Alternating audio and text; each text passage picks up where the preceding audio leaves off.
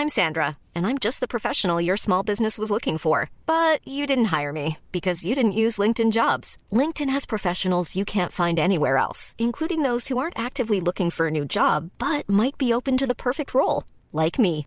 In a given month, over 70% of LinkedIn users don't visit other leading job sites. So if you're not looking on LinkedIn, you'll miss out on great candidates like Sandra. Start hiring professionals like a professional. Post your free job on linkedin.com/people today.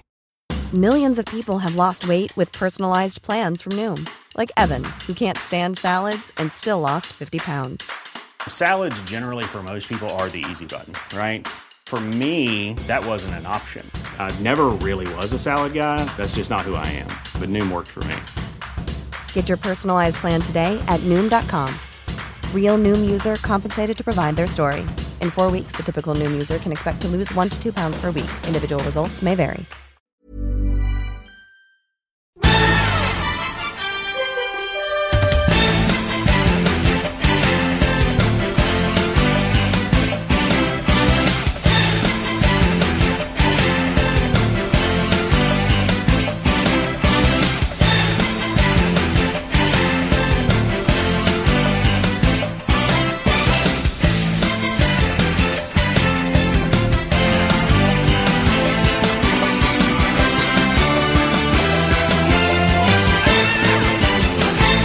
Welcome to episode 13 of NBA Holes. I apologize, we could not pod last week. I was not available, and Dave was at Irish Weekend in Toronto. Dave, how you doing, man? How you feeling after that? Yeah, I'm good. I'm always good. It's nice to be back. Thank you, Justin, for filling in 2 weeks ago. Yeah, Justin did great. Even though he's a Knicks fan, he did great. Yeah, you it's kind of like playing golf with like an 18 handicap where you just have to kind of ease them in, let them think they're doing well. But no, Justin's great. He really knows his stuff. He does. Justin's a very smart. It's a shame that he's from New York and his only option was the Knicks. Yeah, it's tough because he's a super smart guy. I love the guy to death, but he can't help where he was born. So, let's start with Twitter questions tonight. First Twitter question comes from Rick Ricardinho 1892.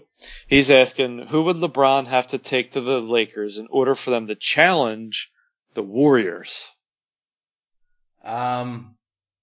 Realistically, we can't just make up a super team that's just, you can't say the 5 best players and throw them on a team. Okay, of people that are going to be available next year, Paul George. I agree with that. I think he's definitely going there. Chris Paul. I could see that if it doesn't work out in Houston, because it's basically a 1-year deal he's on. Yeah. Boogie Cousins, but they'd have to trade for him. But I think that LeBron's best path to beating the Warriors would be to have a dominant inside force. Yeah. Because if you look at how the Cavs beat them, they beat them inside with rebounding, with hustle, and that weakness is still there for Golden State. They're still not a particularly good rebounding team. They don't have what you'd call elite rim protection. Like KD's probably their best rim protector, other than the great JaVale McGee.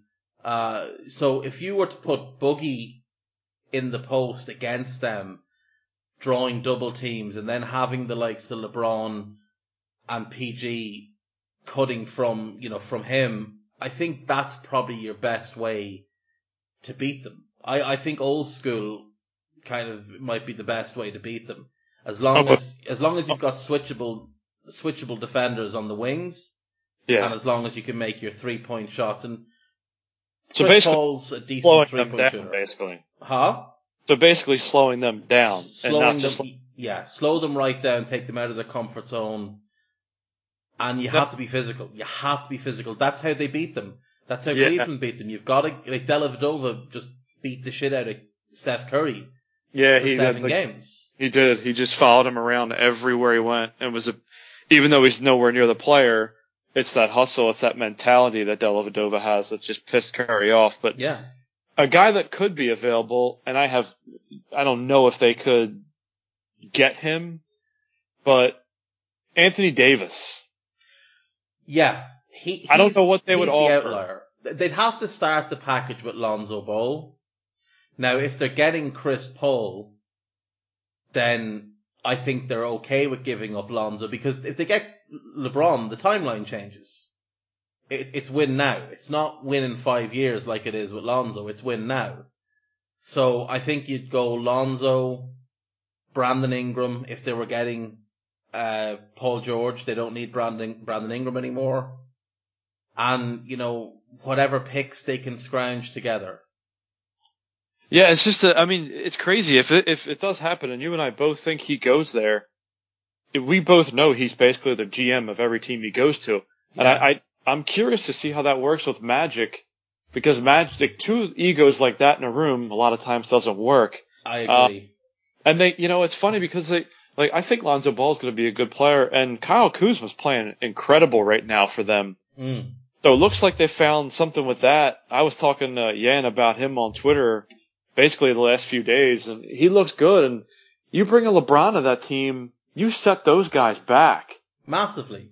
But they're also not ideal for LeBron's skill set. They're not. Lonzo is definitely. Well, Lonzo and LeBron couldn't be a worse mix. Lonzo needs the ball and can't shoot all that well. That's why he's not Kyrie. He can't become a shooting guard the way Kyrie is. No, he definitely can. That's what scares me about that. If you're a Lakers fan, I know nobody's going to ever turn LeBron down, but my God, the guy's in the twilight of his career. I don't care how good in shape and how much money he spends on his body. He's eventually going to break down. Nobody beats Father Time. I'll be honest. I think their 1 through 4 next year is is Chris Paul, mm-hmm. PG, LeBron, Melo, and I think Dwayne Wade comes off the bench. I think they put the banana boat together with Paul George, and I think they just hope they can. And that team can't beat the Warriors, though. No, I don't think it can either.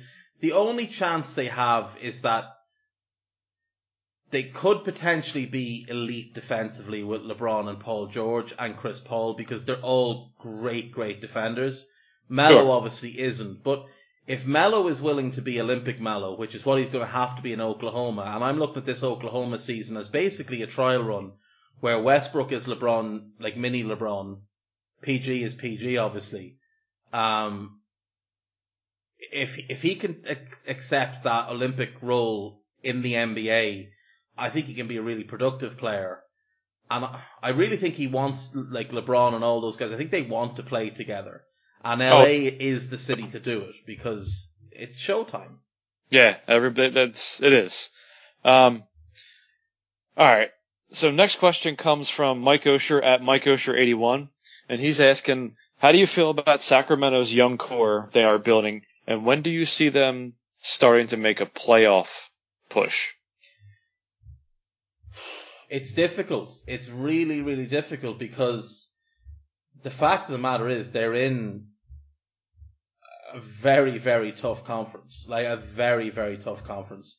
That's one of the issues, yeah. Yeah, and I don't think even with the young talent that they have, I don't see this team making the playoffs anytime soon. Because I just think if you look at the teams at the top, they're going to remain at the top. And if you look at the teams that are kind of pushing for that 7th and 8th spot, would you really take this Sacramento core over Minnesota or Denver? No, definitely no. You know? They do have talent. Like, De'Aaron Fox I like the draft pick. Yeah. I don't know how he ends up. It's a shame Harry Giles got hurt again, but that's the gamble you take with a guy who's had so many knee surgeries. It's such a shame. That we could have been looking at a once in a generation talent with him. Yeah, he was phenomenal. And then, but when Danny Manning, his knees failed him. I like Buddy Hield.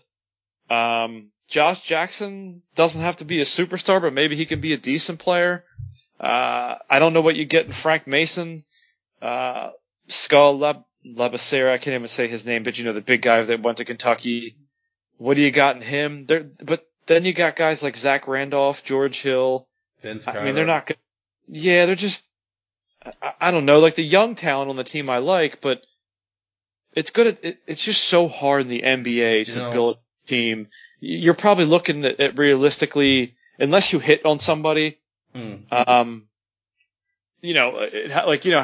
Golden State did. They hit on Steph Curry and they hit on Klay Thompson. That just doesn't happen very often. But if they did do that, they could make a push much quicker, obviously. But like you said, out in the West, it's hard to make the 8th seed out in the West. So you're looking at 4 years, and that's if these guys, I mean, those guys I mentioned, Hield, De'Aaron Fox, in your opinion, any of those guys turn into superstars?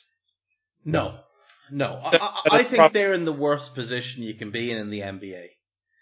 You know, everybody said for years that the worst position to be in the NBA is either the 6th, 7th, or 8th seed. Yeah. Because you're good enough to make the playoffs, but you're getting knocked out in the first round, and you're not going to get a lottery pick. I actually think being like the 9th or 10th seed, and missing the playoffs, and ending up with the 12 through 14 kind of picks. Yeah. I think that's the worst place, and I think that's exactly where Sacramento are going to be for the next couple of years. Unless they can land someone in free agency, I just don't see it. I like the talent. I like what they've done. I think they've got a roster that does have potential. Mm-hmm. And I love the coach. I think Dave Yeager's great, but there's just it's Sacramento. They gave Vladdy a contract extension. He's the worst GM in the league. I look up and down the roster, and I see guys like you mentioned, Labissiere, Justin Jackson, De'Aaron Fox. Like, these are guys that are the 4th or 5th best player on a good team. Yeah. And like, the problem they have is they draft De'Aaron Fox, and that's great. It was the right pick. But their big free agent signing is George Hill, who's a point guard. He's the exact same size, similar type of game. Like, I don't know. And like, the marquee piece they got back for Boogie is Buddy Hield. So if you're playing Hill and Fox at the same time, Buddy's sitting on the sideline because he's 6'4", and he doesn't have long arms, so you're not going to shift him to the 3. So, I don't know. I look at it all. I think it's a work in progress. And that's basically all it is. It's a work in progress. Yeah, and there's not much more you can say about it because you just can't speed that up. It's just impossible because the problem is it's not like the Lakers where they're a destination. Like, nobody's yearning to go to Sacramento. They all want to get out. So exactly. Next question comes from Ali at Giolino. He's asking, is it a good idea by the Cleveland Cavaliers to play Kevin Love at center? Or should they trade the Nets pick for a center? Or trade that pick for a power forward? He's not really sure. Like, what would one of those, any of those? I would not play Love at center. I just think Kevin Love is not a true center. Like, he has to be shooting outside, so he kind of defeats the purpose of playing him down low. He gets injured too often. And I don't know what the value of that Nets pick is at the moment. So what can you get for that? That's exactly the problem. No one knows what that Nets pick is going to be. So while Boston clung on to it like it was gold, it may not be. Like, the Nets, I don't think are going to be all that bad this year. You know? Yeah, neither do I. I don't think so either. There's talent on that team now. There's a lot of talent on that team, and they're well coached and they're well run. I don't know. The answer's definitely not Kevin Love at center, though. If I was them, I'd package Kevin Love and that pick and try and get back, you know, a really, really good player, a top 15 player, if you can. But who's going to be available? If you wait a little bit into the season, maybe Boogie becomes available. Maybe Anthony Davis starts wanting out. And maybe Cleveland can go and get him and then turn around to LeBron and go, look what we got you. Yeah, look at what we got you. You need to stay here. That may change his mind because that's a generational player. You know what Exactly. I mean? Like, he's better than anybody he can bring to the Lakers at the moment. Anthony Davis would be the best player LeBron has ever played with. Yeah. I mean, Kyrie was great. Kyrie was great. Dwayne Wade was great, but that wasn't prime Dwayne Wade. That wasn't 06 Dwayne Wade. Exactly. That was Dwayne Wade after the knee injuries. And Kevin Love is a good player, but he's just a good player. He's not a great player. He does some things very well, but he's never been a particularly good fit with LeBron. And he's not a particularly good fit with most teams in the NBA these days because of his inability to play defense and switch. Yeah, exactly. And I just to reiterate, no way I'd play him at center. He just gets eaten up by teams. So, and again, what's available? What's that pick worth? It's just a lot of variables that you can't answer right now. So, next question comes from Joe at JP23X. Pretty easy question. Do you think that having parity in the NBA is important? I think the obvious answer is yes. Is there a lot of parity in the NBA right now? No. Probably not. But if you look back at the history of the NBA, there's not a ton of parity either. No. But I think a lot of people forget that just because it's 2017 and it's natural to forget. The only sport there's real parity in is baseball. Correct. If we're being honest. It doesn't exist in other sports. Good teams are good, crap teams are crap. Big markets attract big players and spend more money. You know, like you look at the NFL, if Dallas were crap all of a sudden, Jerry Jones would trade everybody and he would attract players in free agency because they're Dallas, they're the Cowboys. People want to play for them. Whereas if Jacksonville remain crap, now I know they're having an okay season this year, but like nobody wants to go to Jacksonville. No. You know, like nobody wants to go to like. And the guys they bought, they overpaid for massively because that's what they have to do. Exactly. So you're not getting market value, whereas Jerry Jones can get guys in.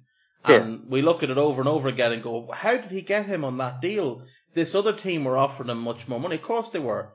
But of course he got them because they're the Cowboys. He's Jerry Jones. He's very, very good at what he does. It's the same in the NBA. It's the same in the NBA. Like, put it this way, Joe. If you're an NBA free agent and you have the opportunity to go to the Lakers and you meet Magic and you see all the banners hanging from the arena and your other option is Minnesota and it's fucking cold. There's no history. Yeah. There's nothing hanging from the banners, from the rafters. And you're meeting Tom Thibodeau, who's got, as great a coach as he is, he's got all the personality of an office desk.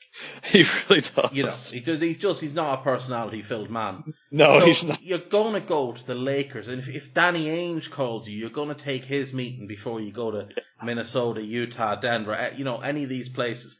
No Parity doesn't exist. It exists in baseball because of how their drafting system works, how their farm system works. There's no salary cap. Exactly. That's the big part with that. You could pay, you know, the Yankees, and they're not like the Red Sox, Yankees, Dodgers, the Phillies at one point when they were really good had massive payrolls. Way over 100 million. Oh yeah, it's way over. Yeah. And you sprinkle that in with homegrown talent.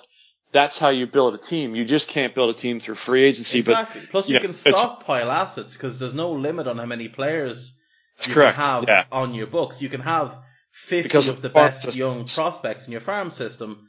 Yep. And unless you want to get rid of them via trade, there's no pressure in getting rid of them. And if your starting team happens to be so good that you don't need all your top prospects, well, then you just turn around, you package them, and you go and get yourself a superstar.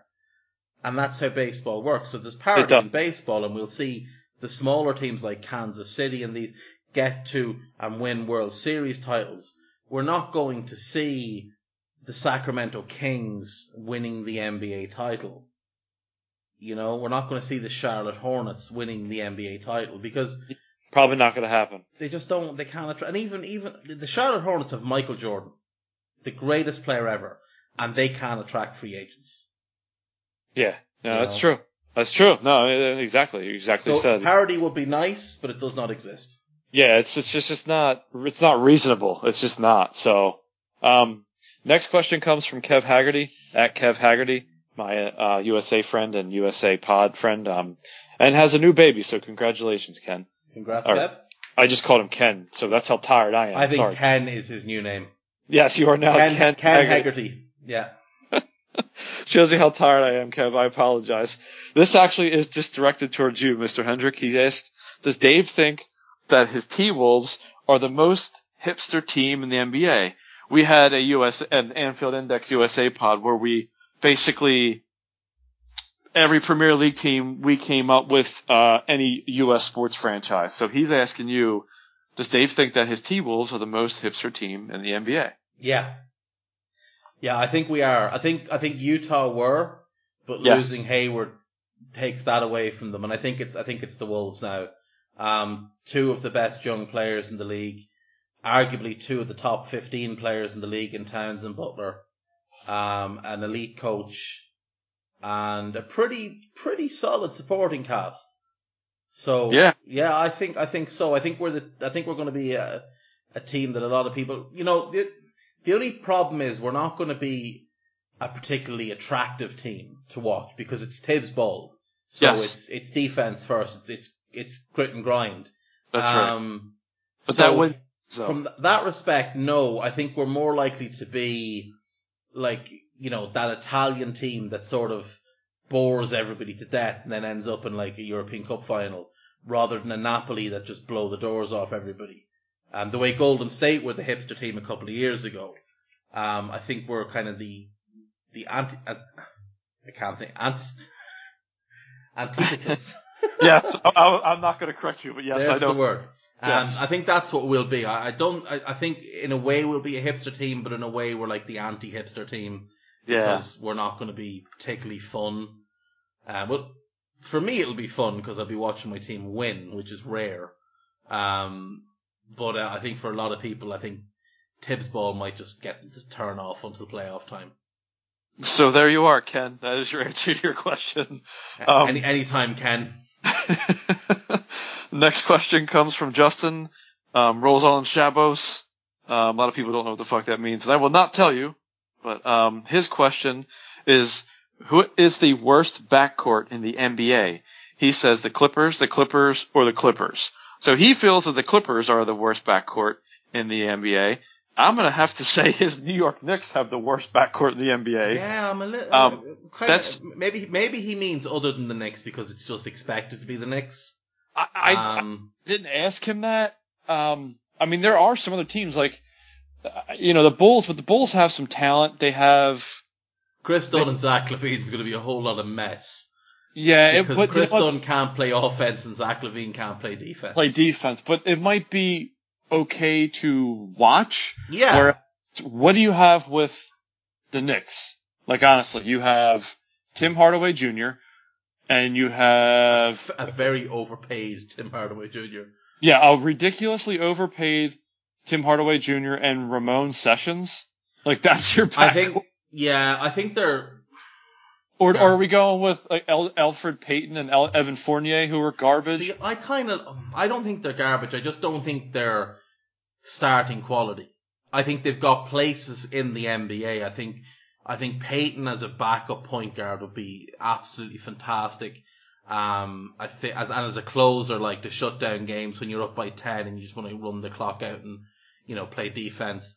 I like Fournier. I just don't think, I don't think he's a starter. I think he'd be a fantastic 6th or 7th man off the bench. I think he can score in streaks. Mm-hmm. So I don't think it's them. And it can't be the Clippers because for me, I love Patrick Beverley. Now, I don't like Austin Rivers, but Austin Rivers is garbage. Yeah, I can't stand Austin Rivers. He's just, he doesn't have a place in the league. He's only in the league because of his dad. Because of his dad. And I mean, I don't know, but I still can't put them up top because Patrick Beverley can ball. Legitimately, who is worse than that New York Knicks backcourt? It could be the team we just mentioned. It could be Sacramento because we don't know what the Aaron Fox is going to be like when the lights are on and, pressure's on. And Buddy Hield could be anything. Yeah, but they still have George Hill though. That's the thing. Yeah, that's true. George Hill makes them good. Yeah, you know what I mean? Like, as bad as... Yeah, you're right about the Aaron Fox. We have no idea what he's going to be. Buddy Hill came on and played very well in the last, 3 months of the season. But George Hill is better than... I'm sorry, he's better at the moment. Yeah. Ramon Sessions sucks. Yeah, Ramon Sessions is terrible. And It's definitely not the Clippers because they've got Pat Beverly and they've got Theodosic. yeah, who Justin called him Justin called him a Serbian Prigioni. So no. He's and a really good player. I know. I just thought it was funny because it was Justin, but I don't agree with him. But I thought it was funny because that's a good comparison. Like if you don't like a guy, but I don't know how you I don't know how you say anything but the Knicks here. They're just. It is the Knicks. I'm looking at the league right now. I'm looking at each team. It's the Knicks. Unless it's the Hawks, it could be the Hawks. Yeah, but even they have Schroeder, who's I don't like him. I don't like him. You may not like him, but he can play. Yeah, in spurts for like 5 minutes every 2 weeks. No. I'm not having him running my team. I'm putting he's a bench player, and who plays next to him? Nobody. Someone else they overpaid. Probably Kent Bazemore.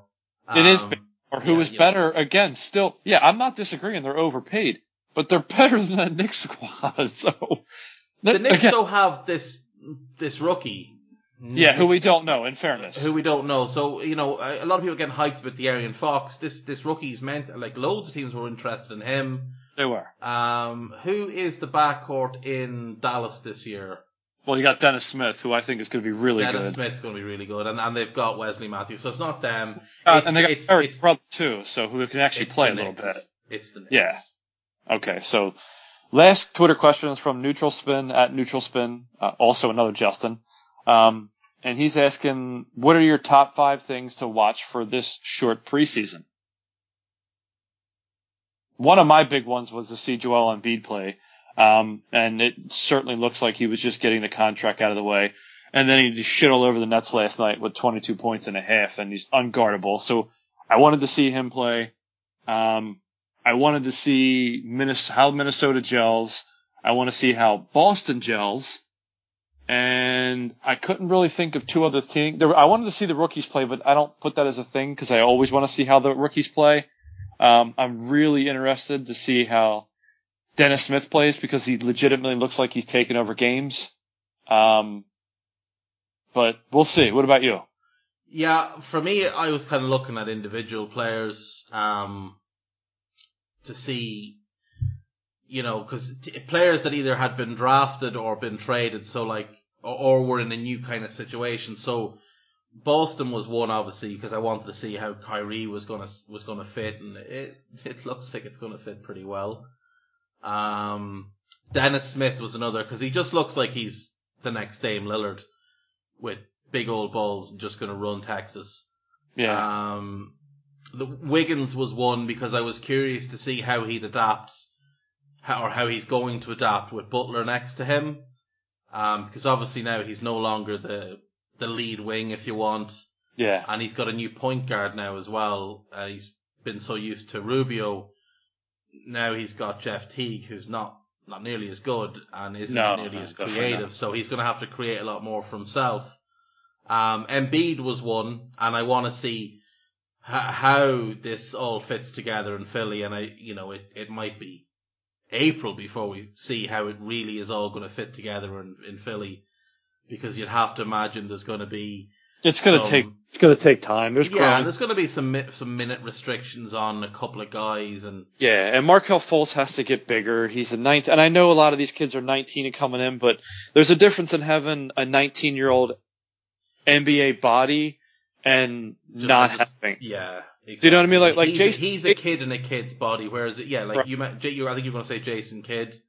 Well, no, Jason Tatum. Jason Tatum has a man's body. That's exactly right, and he's going to come in, and he might not have the minutes to play well, but he has the body to play well. You look at him, you look at Markelle Fultz, and you're going, "What the? How could they be the same age?" But yeah, I mean I agree with you there. It's just one of those things, and you have to. Well, we're going to go to our Eastern Conference preview next, so. And the other thing for me was just to see if players were what kind of level they were playing at, whether they were avoiding injury and stuff. And we've seen a couple of injuries picked up, and unfortunately one of them is LeBron James. So it'll be interesting to see what happens with him now. Yeah, so that's brain, right? Yeah, so whether or not he's going to play in the season opener will be interesting, because if he doesn't, Cleveland are getting smoked. Oh, yes. Yeah, I agree. So let's move on to our Eastern Conference preview. And Dave and I, if we had our druthers, probably would have done this by conference or by divisions. But that just takes up too much time. So we're going to do the conference. There's 15 teams in each conference. And like I said, we're going to do the Eastern Conference first. And I'll just do it the way that I want to do it. If you want to chime in. No, you fire ahead. And add away, you can. So what I'm basically going to do is I'm going to start from the bottom and then go up. And I think the worst team in that East is going to be the Knicks. Not really a shocker. There's not a lot there. Not a lot of talent. My 14th team, Atlanta Hawks. Yeah. Again, just not they shed a lot of talent. There's teams that are tanking now, and I know they tweaked the rules, but you still got to tank to get better. It's just the way the league is. So I'm going to go them 14. 13, Detroit. I've got Indiana in that spot. You have them. Purely on the basis of I think Stan Van Gundy is a good coach. Yeah. And I think there are moments when Andre Drummond realizes that he is bigger and more naturally gifted than anyone else on the court. Yeah, I agree. And just takes over the game. And if he can do that enough this season, like they're not going to make the playoffs, and at best they're probably the 11th team, or maybe the 10th team in the East. But I have them a bit higher than 13. Okay, like I thought about Charlotte there. I thought if everything goes terrible at Brooklyn, putting them there, but I just think their talent's better than the 13th team. Number 12, Chicago. Yeah. I just Dwayne Wade obviously is gone. He's with Cleveland now. You just don't know what you're going to get. There's too many unknowns. They're tanking as well. If we're being honest, they're tanking. They don't want to win. They no want question. A draft pick next year. Yeah, and they may even be 14th or 15th. They could easily drop that far just because they don't have a lot of talent. Number 11, this is where it gets a little harder. Orlando maybe, but again, I think they could go lower. They just don't have a lot of talent either. Mm-hmm. Maybe I would bump up Charlotte over Orlando. Number 10, maybe that's where I put, maybe that's where I put Detroit. They got talent too though, so I'll just stick them there. Number 9, so this is where you're outside in. Your top 8 seeds make the playoffs. So who do I think is on the precipice but just not going to make it? Indiana. I know you have them much lower, but you're right. They don't have a lot of really good players. No, again, they're a team with a couple of guys who could be your 4th or 5th best player. Yeah. But nobody above that. I mean. And that's tough. That's why it's hard. Would Brooklyn be there? Brooklyn would be there, wouldn't they? Or have you named? Yeah, no, you're right. I had Brooklyn lower, but they're probably in my, you know what? They're probably right outside. So I'll stick them in 9. So you're 6 then to not make the playoffs, if I can. The Knicks. Yes. The Hornets. Yes. The Hawks. Yes. The Pistons. Correct. The Bulls. Correct. And the Nets. Yeah, but I think I want to flip-flop that with Indiana, like how you had it. Yeah. So and I'll make. Oh, it's so hard. I think Charlotte will make the playoffs. Okay. I could see them making the playoffs. So maybe I flip-flop because I don't think the Brooklyn Nets are going to make the playoffs. No, neither do I. And I take them out. Maybe I put Charlotte as 8. Yeah. So I've got the Pacers, the Nets, the Pistons, the Hawks, the Bulls, and the Knicks. They're my 6 to not make the playoffs. Or my 7 rather to not make the playoffs. Okay. And it's not can't really disagree much with that. It's like 1 or 2 teams where we're and it's not missing by much, if at all. No, and there's a couple of teams there. Look, Detroit have the talent to make the playoffs. They made the playoffs a couple of years ago. Yeah. If things fall right for the Pacers, maybe they could manage something. I don't know. Like there's a lot of bad teams. A lot of bad teams in the East. Yeah, there is. I mean, Orlando. I don't think Orlando. Well, that's what. Yeah, I said. I'm struggling to actually name 8 playoff teams. Well, that's what. So maybe I'll go from the top again. So name me your certainties. Who are your certain playoff teams? Boston, Yeah. Cleveland, Sixers, Miami, Toronto, Washington. That's 6. That's 6. And again, this Charlotte, Milwaukee. I'm sorry. Yeah, I was just gonna say I'm sorry. Milwaukee. I've completely forgot. Right. They're a playoff team. So you've got 7 definitely in, and then 8 competing basically for one spot. Yeah, basically, I mean, Yeah. the 8th seed in the playoffs in the Eastern Conference, I mean, could be like 3 or 4 teams because it's basically like who wants to suck the least. It could be someone with 35 wins. It really could. That's how Yeah. bad a lot of these teams are. Orlando are probably, of the ones you haven't mentioned, Orlando and Charlotte might be the 2 that could just, because Orlando are well coached. Okay. They don't have a lot of talent, as you said. They just don't. Unfortunately, they've been so unlucky with the draft in that they've just always landed one spot behind where the good players stop. Like if there's 4 good players, they'll get the 5th pick. I have 6 teams that I think are certs. Okay. Boston, Washington, Miami, Toronto, Cleveland, and Milwaukee. I don't think the Sixers are certs because I don't think so either. I don't know how I don't know how it's going to work, and I don't know how healthy these guys are going to be. And there's my only concern: if Embiid plays 65 games, if Simmons plays similar, and if Fultz plays similar and bulks out a little bit, then for sure they'll make the playoffs. Because again, they're really well coached. They've got the likes of Dario Saric. Yeah, they have Covington, talent, JJ Redick, obviously you got a great pickup in free agency. So the talent is there, no question. It's a playoff roster. It's just about health. That's all. It's just about health. For me, the Sixers could slide anywhere from 4 seed to out of the playoffs. Yeah, for sure. And that's just the way. I mean, I actually have Boston number 1. Yeah. I have Cleveland 2. Number 3, Milwaukee. Yeah. I think so as well. Probably. I mean, they do have a good team. Number 4, again, this is where it gets tricky. I still like Toronto. Toronto can still ball, but I like Washington at 4. I've got Washington 4, Toronto 5. That's what I have too. And Miami at 6. Miami at 6. 7. I think 7 will be Philly. They're either 7 or 8 for me. And I think the other one will be Charlotte? the Hornets. Yeah, I think it'll be the Hornets because Clifford's a great coach. They do have talent, and they have a guy in Kemba Walker who can take over games and score. Yeah, he's a legitimately good player. He is. They can play great defense. They've got Dwight, and Christ knows what's gonna. You never know what you get with that fucking disaster. You know, I'm hoping that it's the first year there. He knows it's probably his last chance to avoid the scrap heap. Because his hometown team just gave up on him. Like, yeah, basically. If anything is going to spark him to turn his head around and get his head out of his arse and turn his career around, it has to be the fact that the Hawks binned him after a year and got nothing in return. Like, they got a Plumlee. Nobody wants a Plumlee. They got a Plumlee. They got the bad Plumlee as well. Not even one of the good. There's 2 decent Plumlees and 1 bad Plumlee. They got the bad Plumlee.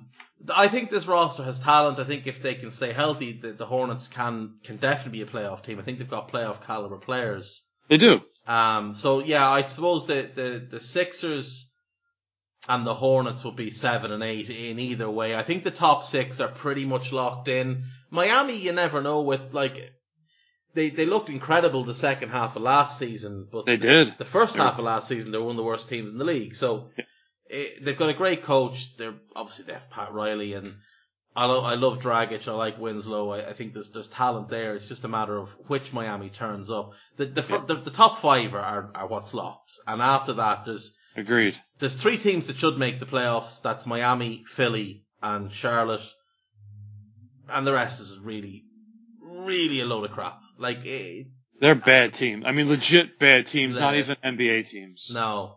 They're not. And like they're not.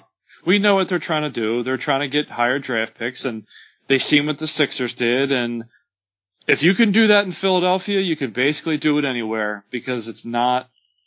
You know how Philadelphia fans can be. We get a bad rap sometimes, but we certainly won't put up with that kind of shit.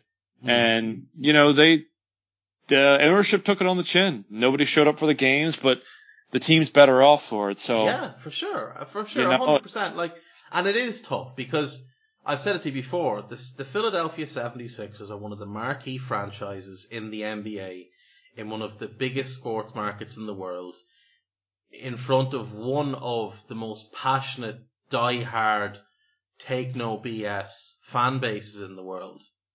A city that has been through a ton and doesn't put up with crap. They just don't accept it, nor should they. So they walked away from the team because better to do that than turn up and boo, I suppose, and waste your money and waste your time and your energy. Yeah, it gets old after a while. It becomes apathy. Exactly. And you've already got the Eagles and the Phillies to boo, so there's no need to boo three teams. Hey. Listen. Hey. The Flyers are good. Watch it there, fella. But the Eagles had a few poor years, and the Eagles have turned it around. Yeah, we'll see. I mean, Eagles they've have turned around. You've got Wenzel, the state of Pennsylvania. Yes, he is. I do like him. I like him. I think he's a good player. He is a very. But look, as you know yourself, Joe, sport works in cycles. It does. You have 5 good years, 5 bad years, 10 good years, 10 bad years, whatever it is. And no city knows that better than Philly, where you had the Dr. J team that were great, then you had it dropped off, but Barkley was still carrying them, and then it went to shit, and then Iverson arrives, and it's great, and then it goes to shit, and then it gets okay with Iguodala, and then it goes to shit, and then they bottom out. And now they have what looks like a core that's going to bring them, at the very least back to relevance, contention and relevance, exactly. And it's great for the NBA. But I mean, not every team can do it like Philly, because the thing for Philly is they have all these young players now. Mm-hmm. And next summer they're going to have a ton of cap room. And Philly, I believe, will be a destination for players, because who's not going to play with Embiid, Fultz, and Simmons, 3 of the best young talents to enter the league in the last 10 years. You've got a good coach that everybody in the league likes, in Brett Brown. Yeah. You're, an hour from New York? 3 hours. 3 hours from New York. But still, really nothing. You can fly to New York in about an hour? Yeah. Most people don't. They either drive or most people really take the train. If you're earning baller money, you don't do the either. That's exactly right. You're not sitting on no peasant wagon. You are not. With the common folk. So if it's nightlife you want and Philly's not your taste, New York is just up the road. Pennsylvania's a beautiful place. So it is. Family, you can go out in the countryside and build yourself a country manor. That's Philadelphia true. has a lot to offer, and I think they're going to be a destination. Whereas, if, we know Chicago's bottoming out, and again, Chicago will be a destination, but not until they change the captains of the ship. Correct. Atlanta's never a destination. It never has been a destination. For some reason, even though all players love going there to play, it's just not a destination for free agents. Now, maybe Grant Hill being involved changes that. He can have some sway. But other teams have tried to bottom out and rebuild the way you guys have, and it just hasn't worked because they're just not a draw. But there's a lot of teams now in this Eastern Conference that are somewhere between full on tanking, like the Knicks, the Hawks, and the Bulls, and this pretense of pretending everything's okay, like the Pacers, and the Magic. They're going to suck. They're going to be in the lottery, but they're in that position I mentioned Sacramento being in. They're not good enough to make the playoffs, even in the East, and they're not good enough to get a low draft pick. Yep. Or a top 5 high draft pick, or a top 5 draft pick. So it's an awkward situation for some of these teams. The team I'm most impressed with, I'm going to be honest, is the Nets, because if you look at the Nets 3 years ago, that was a barren situation. No picks, no prospects, no good players, big contracts for a load of average players, and credit where it's due. Sean Marks and isn't it Kenny Atkinson, I think the guy's name is, the coach. They have turned that thing around, and whatever your thoughts on D'Angelo Russell, the kid can play. And they've got some other players they picked up in the draft, LeVert and Rondae Hollis-Jefferson, and there's some talent there. And they've been brave. They've gone out and taken players that haven't worked elsewhere to absorb into their cap space. And they've got a pick, like DeMarre Carroll and stuff. So they've got talent. They've got leaders. They're not going to make the playoffs unless, one of the two teams we mentioned, the Hornets or the Sixers, crap the bed. Yeah. But they won't be an embarrassment, which is what they've been for the last few years. But they won't be that anymore. Yeah, it's hard to make that U-turn and head in the right direction if for an NBA franchise. And again, like you said, they're a laughingstock, but they have changed that. And again, it takes time, but that's a massive step they took. Like that D'Angelo Russell move is a great move in my opinion. Brilliant. I think it's brilliant. I think the Lakers are very silly to give up on him. Yeah, but I think it's brilliant. It was Alonzo, but yeah, and you're not going to play the two of them together because neither of them are particularly athletic or want to play defense. But let me throw this out at you right now. If the Lakers are smart, they do not go for LeBron James.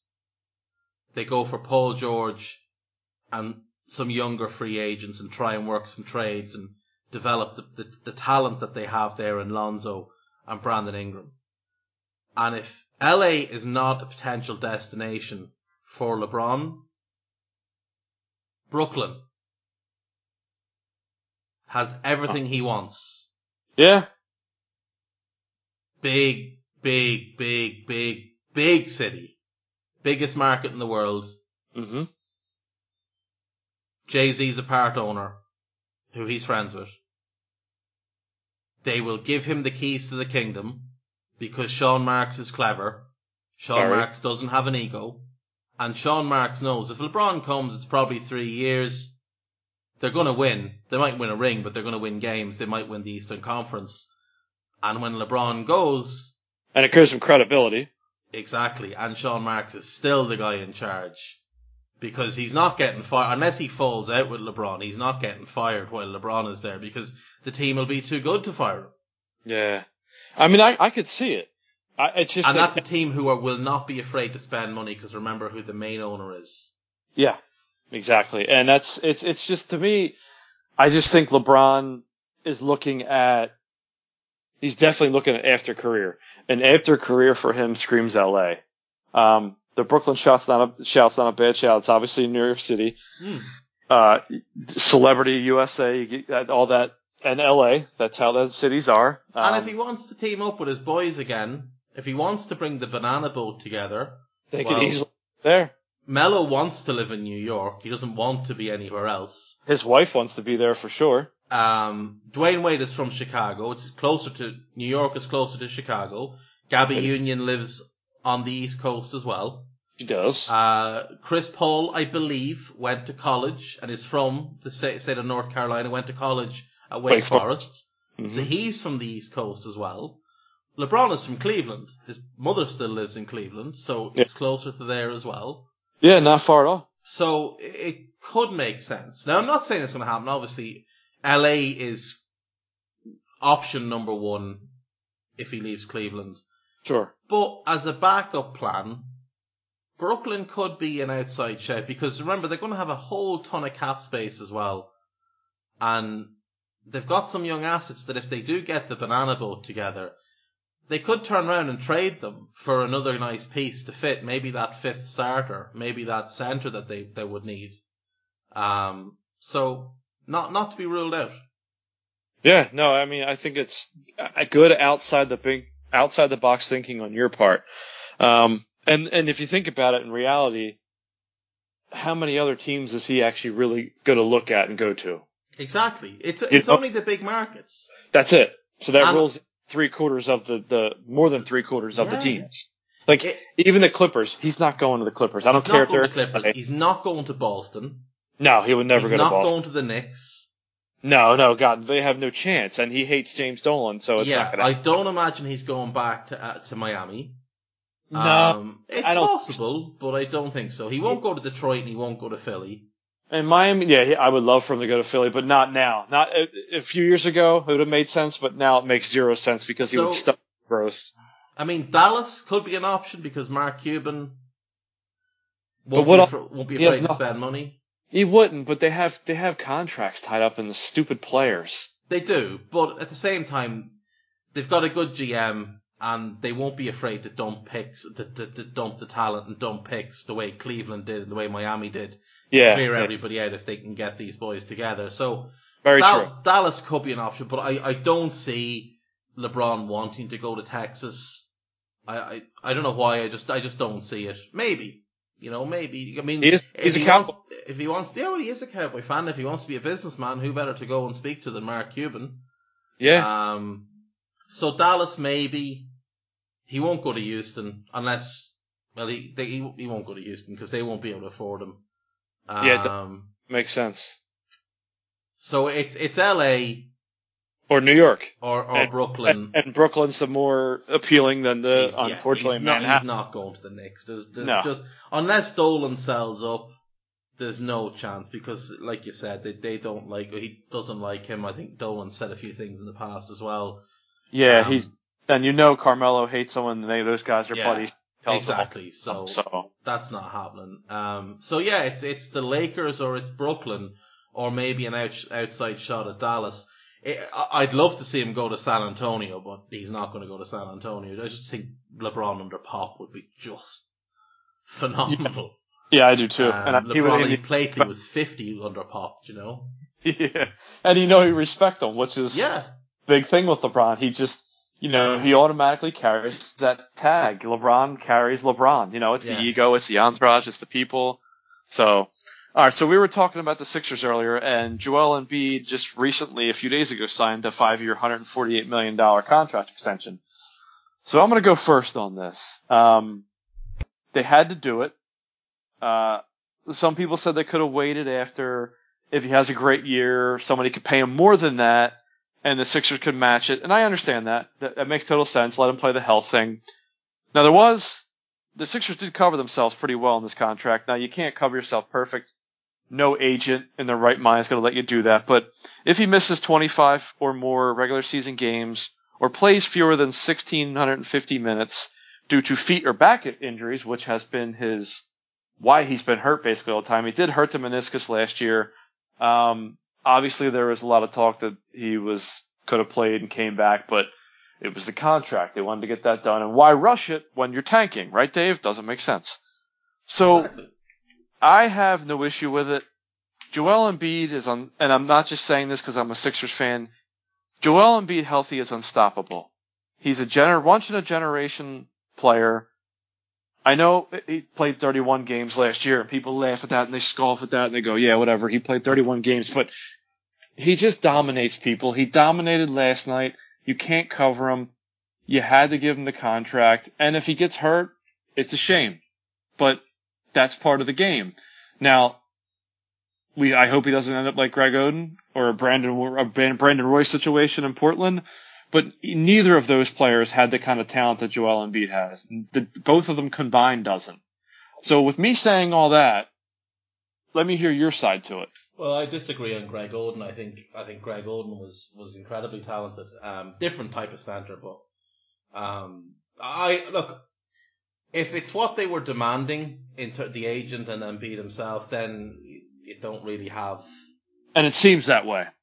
Because if you stiff him now, chances are his agent gets in his ear and says, look, play next year, then you become a restricted free agent. Don't sign anywhere. Don't sign with them. Don't sign with anyone else.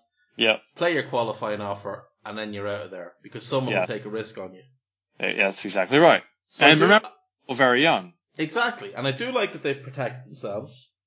I think somewhat. That's important. Somewhat. Not to the extent that maybe they could have, but like you say, I mean, any decent agent. Yeah, and he's got a decent agent. So. Yeah, look, if he's healthy, it's great. If he's not, then it doesn't matter, contract or not. You're back. You're set back 5 steps. Massively. Regardless. Yep. And the money is not the reason. No, right. You can't argue that because, like you said, you're losing a once in a generation talent. Yeah. It's not the money. It's what you just said. That's the guy. billionaires. They can more than afford to pay him that contract, and that contract's going to be insured. So if he does get injured, that's not coming out of the Sixers' pockets. It's coming out of the insurance company's pockets. And if he's injured and he's out for an entire 12-month period and doesn't play, they can waive him, so they won't be on the hook. That's correct. Now, we don't want that to happen. No, of course not. And even as a rival fan, I don't want that to happen because, like I've said it a bunch of times, I've said it already on this podcast, I want the Sixers to be good because it's important for the NBA for them to be good. Because the Knicks are never going to get their shit together. Boston are now good. You guys are getting good. And the Lakers are heading in the right direction. They really are. They're well behind you guys on that chart. Oh, yeah. Well, yeah, no question. But those four teams are the flagship franchises, and I suppose you throw in the Bulls as well, and the Spurs, just because of recent. Yes, but only recently. But historically, no. You know, if you and correct. Even I suppose the Bulls historically, no, because before Jordan, they were just a team in Chicago. You know, basically, There were Reggie Theus and a bunch of guys. Perennial losers. In the league. Yeah, so it's the four teams because it just is. It's just the four teams. It's the team in the biggest city, which is the Knicks. It's the two historically dominant teams, which are the Lakers and the Celtics. And it's the team that, if it were not for the presence of those two historically teams, would probably have 12 or 14 rings of their own in the 76ers, because you guys are just really unfortunate. When you guys have great teams, one of them always ends up having a great team, or both, as was the case in the 70s and 80s. Mm-hmm. So it's important that you guys do well. And I want to see him do well because he just has so much ability. It's crazy. It's crazy how much talent the guy has. I don't know what he's going to be. No one knows how good he could be because what have we seen?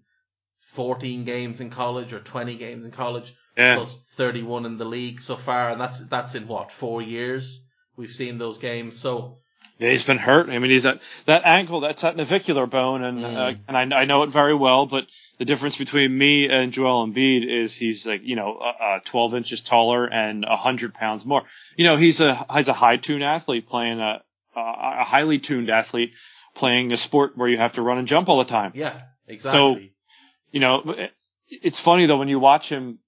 Like we say it all the time about Karl Anthony Towns and guys like that. It's like the new age centers like these. You watch Joel Embiid shoot 3-pointers, and it's like watching me and you shoot a jump, like a free throw. It's no effort. Yeah, it's effortless, and his form is impeccable. That's why it's just like, of course I'm a Sixers fan, but like you said, Dave, you don't want to see the league robbed of a talent like that. No, you just don't. It's happened too often. It has. It happened with Grant Hill. It happened to a large extent with Tracy McGrady because of the back problems. He could have been one of the greatest scorers ever. I mean, he won 2 scoring championships. Greg Oden, you mentioned. Vince Carter. We look back at Len Bias. We lost out on him. Brandon Roy was a great player. Reggie Lewis with the Celtics, who passed away, unfortunately. He was a great player. Yeah. There's Drazen Petrovic. You know, we lost out on all these great talents. We almost lost out on Tim Duncan because of his knee. Yeah, it's true. So we don't want to see that. We want to look. It's just at the end of the day, we're all basketball fans first. Yes. And our team is just the team that we support, but we're basketball fans first. That the sport is first, the league is first, and you want the league to be good. Like. It's been the Wolves have been garbage for years, but I still love watching the NBA, and I'll watch any game that's on. Mm-hmm. And I want to see good players. I don't want to turn on and watch crap. Like you won't find me watching the Hawks against the Knicks on a Tuesday night this year. No, but on the same night, I could perhaps watch the Celtics against the Raptors. Sure, you know. You want to see good players, and the more good players, the more good teams. The more good teams, the stronger the league.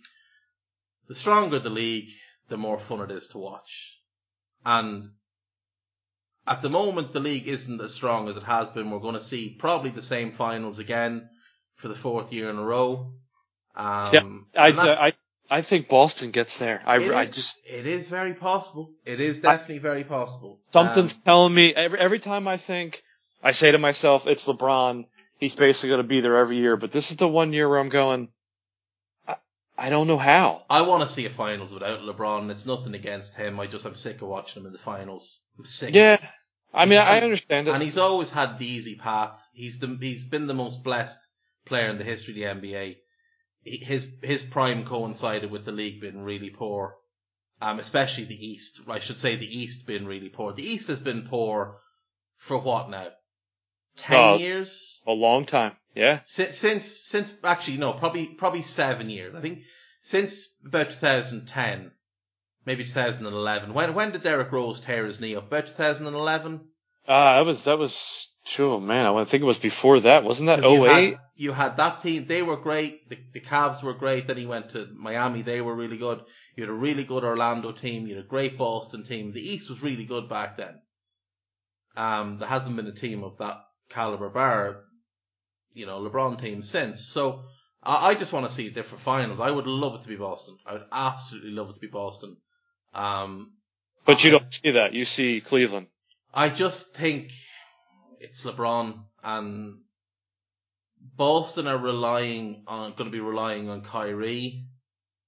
And my worry with Kyrie is always the hip, the knee, the ankle, the fact he thinks the world is flat. There's variables there. Now, I think they're brilliantly coached, and they still have the assets to go out and get another star to bring in. I think Hayward's going to be really good there. I think Tatum will be good. I think Brown takes a step. I think Smart takes a step. But I just think still maybe 1 year short of them ascending to the NBA Finals. They're going to get there this year or next year. I just think it's going to be next year. Okay. All right. So now Justin and I 2 weeks ago did our top 10 point guards, and you and I tonight are going to do our top 10 shooting guards. Yeah. Would you like to go first, or do you want me to go first? You go first. All right. The first one is easy. It's dead easy. I don't know how you could pick anybody else but James Harden. Yeah. I know he played point guard last year. He's not a point guard. He's a shooting guard, and he's certainly not going to be point guard this year. With Chris Paul there. So he's my number one. Klay Thompson's my number two. I love Klay Thompson because he plays defense. Obviously his offensive game everybody knows about, but he does play defense. I just really like him. 3, I went with Bradley Beal, but I thought about DeMar DeRozan as well. I don't think DeMar DeRozan gets enough credit for his game because he plays in Toronto. So him and Bradley Beal are my 3 and 4. You could switch it either way you want to. Andrew Wiggins is my 5, with the potential to be, in my opinion, in the 3rd, possibly 2, if he starts playing defense and improves his efficiency on offense. Another guy who just signed a monster deal and deserves it, and the Timberwolves, of course. Very happy about that deal, by the way. Yeah, I knew you would be, and it would be silly for them not to. CJ McCollum would be my 6. Devin Booker 7, but maybe that's a little too soon. I would say I want to put Rodney Hood at 8, especially without Gordon Hayward. Gary Harris 9, and then 10. I gotta go with Avery Bradley, just because I like guys who play offense and defense. Yeah. And I respect that, and I don't, like Victor Oladipo can score points. He can't cover me or you. Nicholas Batum's a good player. Can't cover me or you. Yeah, and he's more of a 3 than a 2 as well. He's not a natural shooting guard. It's a bit of an He's not. Fit. So that's where I would go. I want to hear yours though. I'm curious. Okay, so James Harden is number 1. And anyone who says otherwise hasn't watched a second of NBA basketball for the past 3 or 4 years. Yeah. I was going to cheat, and I was going to make Wiggins my small forward and Jimmy Butler my shooting guard. You could do that, and I thought about that. He would have been my number. Jimmy Butler is the number 2. Agree, and I didn't do that. I do think he's going to play small forward, and I think Wiggins will be the shooting guard. Yeah. So Klay is my number 2. Okay, so we're the same now. I've got CJ McCollum as my number 3. Okay. And the reason for that is just I think his playmaking sets him apart, and he's a great shooter. I've got Beal at 4. Okay. DeRozan at 5. So basically all around the same so far. I've got Avery Bradley at 6. And I thought about moving him higher, but I couldn't do it because I don't know Now, he's going to be scoring on a team where he has to score. I have made a mistake. My number 3 is actually Gordon Hayward. Because if you think about it, realistically, he's got to play the 2 in Boston because they're talking about Brown and Tatum starting. So there's your 3-4. Yeah, but he's not really a 2 though. He's not, but if he's playing the 2, I can put him as my 2, and therefore he's the number 3-2 guard. I'm not allowing that, but if you want to go ahead Well, I'm going to go ahead and do that. You can go ahead and do Because that. here on my side of the podcast, we're allowing that rule. So Hayward 3, McCollum 4, Beal 5, DeRozan 6, Avery 7, Wiggins 8. Booker Now, hold on. You have Andrew Wiggins 8th? Yeah. Now, I'm guessing you agree with what I was saying, though. He has potential. Without question. Okay, Without question. And when he has played the 2 in the past couple of years, I think he's been brilliant. Yeah. It's just that, like you mentioned, his defense is absolutely terrible so far. Yeah, it is. But he's only 22. He's only 22. He needs to improve his dribble and he needs to be more creative and more efficient. Yeah, he does. Booker at 9. Okay. Number 10. See, I had Rodney Hood in my top 10. I just like him. Again, though, I think he's playing small forward. Yeah, that's the thing. I'm going to go with Danny Green. Okay, he can shoot. I will never on put the basis of he can shoot and he is fantastic defensively. And the most fun play in the NBA is watching Danny Green do a chase down block because he's the best I've ever seen at it.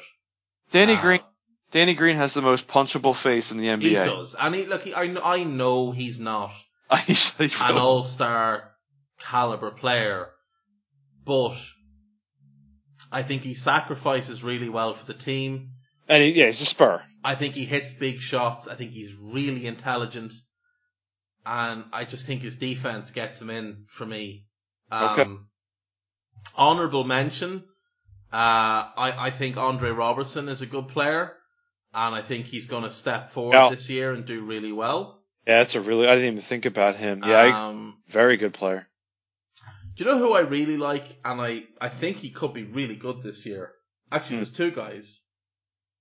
Contavious Caldwell-Pope. With the Lakers? Lakers playing next to Lonzo and with Ingram at the 3. Do you think he starts now because of Kuzma? How good Kuzma's playing? Or I still think you have to start him with the money they paid him. Yeah, good point. What about Deion Waiters? Do you think Deion Waiters can still... No, I hate Deion Waiters. I know you hate him, but hate him. I'm not a huge fan, but he's kind of in line. I don't even acknowledge that he exists. Hate him. He'd be after Lance Stevenson on my list. Oh my gosh. Yeah, that's how much I hate him, and I don't like Lance Stevenson at all. No, I hate Lance Stevenson. And the other guy who would have been my number 10 on this list if it wasn't for the fact that he's missed so much time last year with an injury, and I think is like Danny Green turned up to 11, is Chris Middleton, who I think is very good. One of the best wing actually, do you know what? I'm just going to go with Chris Middleton. I know he missed games last year, but he's just such a good player. He's great defensively, really, really hyper intelligent player. Yeah. Hits big shots. I'm going to go Chris Middleton at 10. Rodney Hood would be in my top 10, but I think he's playing small forward. Okay. Well, that's fair enough. I have no problem with that. The only one I had a problem with was Gordon Hayward, which, if you were in front of me, I would repeatedly slap. You said you were picking Rodney Hood on the basis of him replacing Gordon Hayward. But he's a shooting guard. But he's a small forward. But he played shooting guard at Duke. Yeah, but that doesn't matter. Yes, it does. It does matter. Because Gordon people go into Coach K's little lab and come out as things they're not, and then they change when they get to the league. So I will say that you're actually right. Some of them do. That's true. Coach K is one of the 5 greatest coaches that has ever lived in any sport, anywhere in the world. And he gets so much hatred because just the way he looks and people hate Duke. But yeah, I don't know how you can disagree with what you just said. It's impossible. Is a god. Yeah, he is for me too. And you know I'm a Duke fan, but I just can't see how people can't see that he's a phenomenal coach. Coaching is not just X's and O's. It's getting egos to come together and play as a team, and he is so good at it. He's proved it with the Team USA. Let's put that shit to bed. I don't care if you hate Duke. You can't hate Coach K. No. And the last thing I wanted to talk about tonight, because we are running a little late, and I apologize, Guy, because I know you're going to be doing this. I have to shout out Guy's name on every pod, because I told him I would always do that. So, Guy Drinkle. And in French, you'd be Guy Drinkle. A great man. He is a great man. So Dave and I always like to do a legend of the game. Tonight we are doing one. This is Dave's all-time favorite player, Mr. Emmanuel David Manu Ginobili Macari. Or Ginobili, as David Stern pronounced his name when he was drafted. Emmanuel Ginobili. Yes, like he's an Italian. Yeah. Manu was actually drafted in 99. Yeah. Pick number 57. Most people who watch hoops know the San Antonio Spurs acumen when it comes to drafting. Didn't even come over to play to the Spurs in 2002. So they're a typical draft and stash team. And they've made that for everybody in the freaking league. You see the Sixers do it all the time. You see a lot of teams do it all the time. That's how the Sixers got Saric. That's how the Sixers got, Ferdinand, the Turkish kid. But back to Ginobili, two-time NBA All-Star, two-time NBA third team, four-time NBA champion, NBA Sixth Man of the Year in 2008. And we could probably go stats and all this junk. But the stats will never tell the tale. That's what I wanted to hear come out of your mouth, because guy. There's a lot of I'm sorry, but the fact there that he's only won the Sixth Man of the Year once is ridiculous. Makes that award completely irrelevant, because this guy has been the Sixth Man of the Year, the best sixth man in the NBA. I would say 12 out of the last 15 years. Yeah, remember, he played great years from 95 to 2002 in the Argentine and Italian leagues. Yeah. So it's not like he came over here as a young kid. No, he was a man when he arrived in this league. Yeah. And he won 2004 Olympic gold medal at the behest of my United States team. But remember, guys, he's Argentinian. So that team was so much fun. Yes, they were. Argentina team with him and Scola and the rest. And they played hard. They punch you in the throat. They cut you. They didn't care. Whatever they do, they didn't care. And I love that kind of play. I love the physical play. But Dave, he's your favorite player. You tell me about him. Yeah, it's funny when I tell people he's my favorite player, they look at me and kind of go, well, but like, what about Kobe? It's like, no. Yeah. It's like, no. Sorry. You're a Kobe hater. You would never say. No, I know. No, don't. You can't repeat. No, can't say that. You're a Kobe hater. I've labeled you that. That's what you are. the poor man's Michael Jordan. No, look. Manu is just so much fun to watch. He's the most creative basketball player I've ever seen. In a different lifetime, he's Magic Johnson. Yeah. You know, the point guard running Showtime. But under Pop, he accepts the role that was given to him. It helped that he played with a scoring point guard in Tony Parker, so that he could, and Parker's very happy to play off the ball, so Manu could handle the ball a lot. The six-man role has always suited him. And, you look back and just the passes, the court vision, the dunks, he kind of invented that play where he would go to the left-hand side of the court, wave his arm once, and the entire rest of the Spurs would go and stand in the right corner and just leave him one-on-one because it's money every time. And you just see that look of dread. Defenders didn't even need to look around. They'd see him wave his hand, and they just know, I'm screwed now, it's one-on-one, I'm not stopping this guy. He's really the guy that made the Euro step as popular as it is. I think every left-handed player in the league has borrowed heavily from Manu. James Harden has spoken at length that he stole a lot of his game from Manu. Yeah, D'Angelo Russell. D'Angelo Russell's probably the closest thing to Manu to come into the league since. Doesn't have Manu's intelligence. Still quite an intelligent player, obviously. Potentially a very intelligent player if he develops properly. But you can see something in him that's very Manu. That pass where Manu gets the ball and one-handed and just kind of holds it and everything around him stops. And then he just zips the ball one bounce right into the hands of a cutter. Just phenomenal court vision, phenomenal passer, a pure entertainer. Once slapped a bat out of midair just because it was annoying him. Yeah. The guy's just Greg Popovich quote after the 2005 NBA playoffs about Ginobili. He has a willingness to do what it takes to win and to do it at the highest possible level of intensity every single minute he steps on the court. That's Dave and I opinion, best coach ever saying that about Ginobili. Popovich and Ginobili hated each other to begin with. They did. Because Manu wanted to play Manu style and Pop wanted Manu to adapt to the team. And eventually they kind of reached a compromise where when Manu was on the floor with the starting five, he would adapt his game. But when he was running the second string, it was Manu ball. And that's just what the Spurs have done.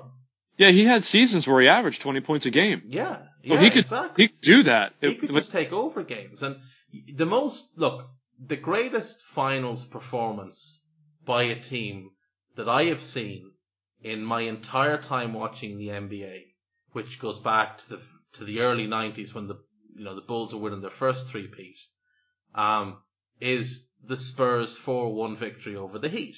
Oh, it was because there was no one individual who took over games. It was the team. And the key to it all was Manu. And that second string that he would run out with him, you'd have Diaw, you'd have Bellinelli and Patty Mills with oftentimes Thiago Splitter. The passing, the movement, it was like watching, classical music perform before your eyes. It was just phenomenal. And that was only a year after he'd been written off, after he'd stanked the place out in the previous year's final, and he was written off and everybody said he should retire. He came back with a point to prove he had a really good regular season. He did. And he was a killer in the playoffs. And I thought he should have won finals MVP. With that said, I couldn't really argue with Kawhi, who was brilliant. But for me, that finals defined him and defined the Spurs and defined Popovich. And he was just so important. And title 03, 05, 07. Perfect complementary player to Tony Parker. Perfect complementary player to Tim Duncan. So unusual in what he can do and how he went about his play. Very, very hard for coaches to game plan for. And maybe the most intelligent player since Bird, since Magic, since Michael, Yeah, he's up there with them. Is he the best European player ever for you in the NBA? I think he is. I think he's the best Now we know. I know you got Nowitzki, who's a great player. I think it's different though, because Dirk is 7 foot and shoots like a guard, and had a different role. Yeah, different. Dirk doesn't have Manu's talent, like his all-round talent.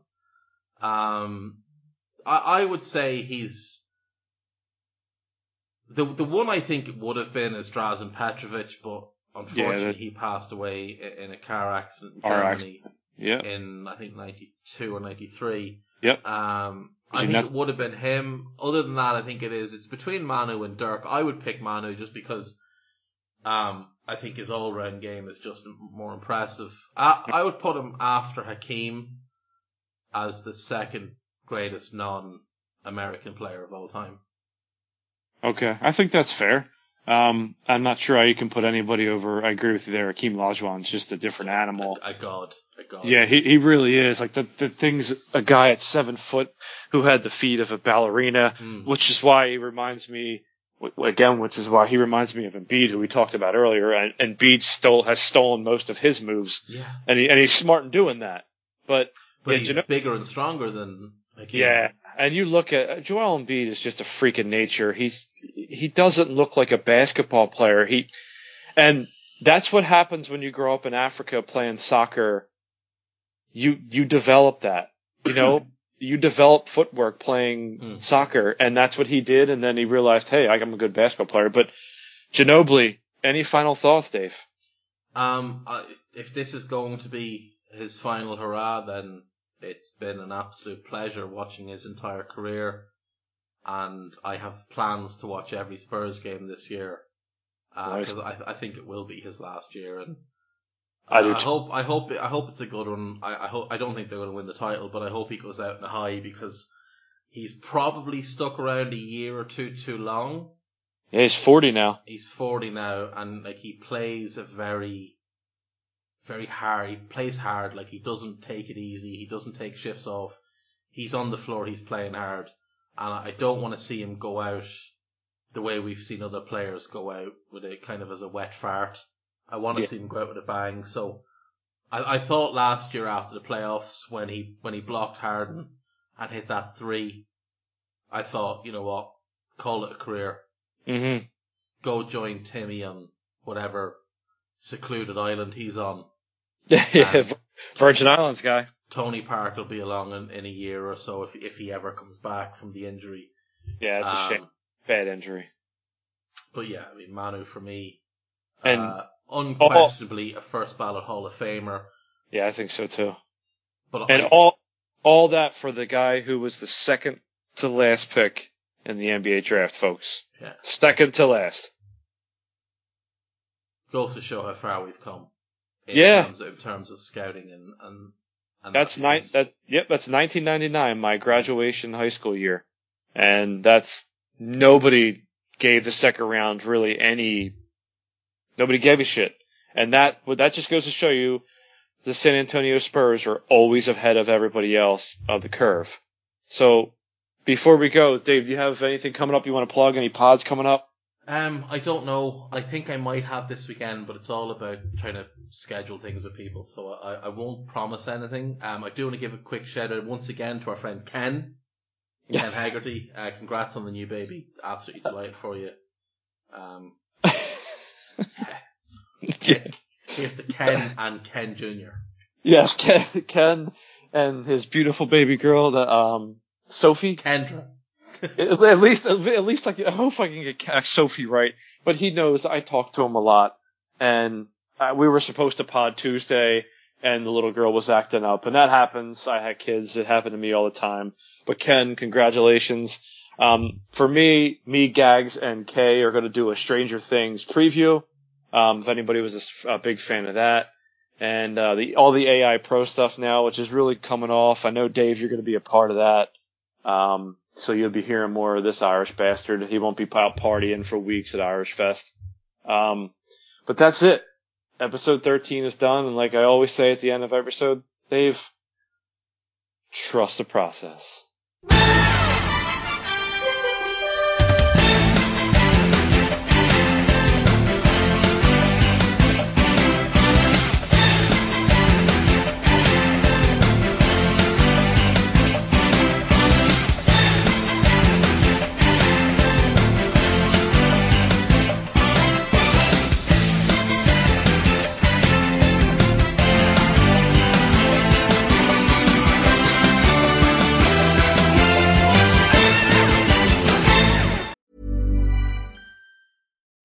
Life is full of what-ifs. Some awesome, like what if AI could fold your laundry? And some, well, less awesome, like what if you have unexpected medical costs? United Healthcare can help get you covered with Health Protector Guard fixed indemnity insurance plans. They supplement your primary plan to help you manage out-of-pocket costs. No deductibles, no enrollment periods, and especially no more what-ifs. Visit uh1.com to find the Health Protector Guard plan for you. Ryan Reynolds here from Mint Mobile. With the price of just about everything going up during inflation, we thought we'd bring our prices down. So to help us, we brought in a reverse auctioneer, which is apparently a thing.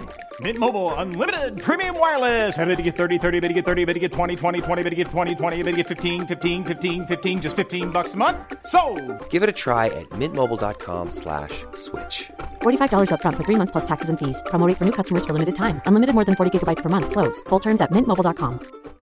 Millions of people have lost weight with personalized plans from Noom. Like Evan, who can't stand salads and still lost 50 pounds. Salads generally for most people are the easy button, right? For me, that wasn't an option. I never really was a salad guy. That's just not who I am. But Noom worked for me. Get your personalized plan today at Noom.com.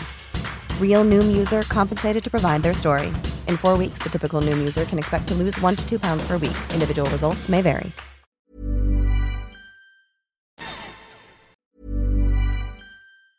Mom deserves the best, and there's no better place to shop for Mother's Day than Whole Foods Market. They're your destination for unbeatable savings, from premium gifts to show-stopping flowers and irresistible desserts. Start by saving 33% with Prime on all body care and candles. Then get a 15-stem bunch of tulips for just $9.99 each with Prime. Round out Mom's menu with festive rosé, irresistible berry chantilly cake, and more special treats. Come celebrate Mother's Day at Whole Foods Market. Hi, I'm Daniel, founder of Pretty Litter. Cats and cat owners deserve better than any old-fashioned litter. That's why I teamed up with scientists and veterinarians to create Pretty Litter. Its innovative crystal formula has superior odor control and weighs up to 80% less than clay litter. Pretty Litter even monitors health by changing colors to help detect early signs of potential illness. It's the world's smartest kitty litter. Go to prettylitter.com and use code ACAST for 20% off your first order and a free cat toy. Terms and conditions apply. See site for details. Mom deserves the best, and there's no better place to shop for Mother's Day than Whole Foods Market. They're your destination for unbeatable savings, from premium gifts to show-stopping flowers and irresistible desserts. Start by saving 33% with Prime on all body care and candles. Then get a 15-stem bunch of tulips for just $9.99 each with Prime. Round out Mom's menu with festive rosé, irresistible berry chantilly cake, and more special treats. Come celebrate Mother's Day at Whole Foods Market.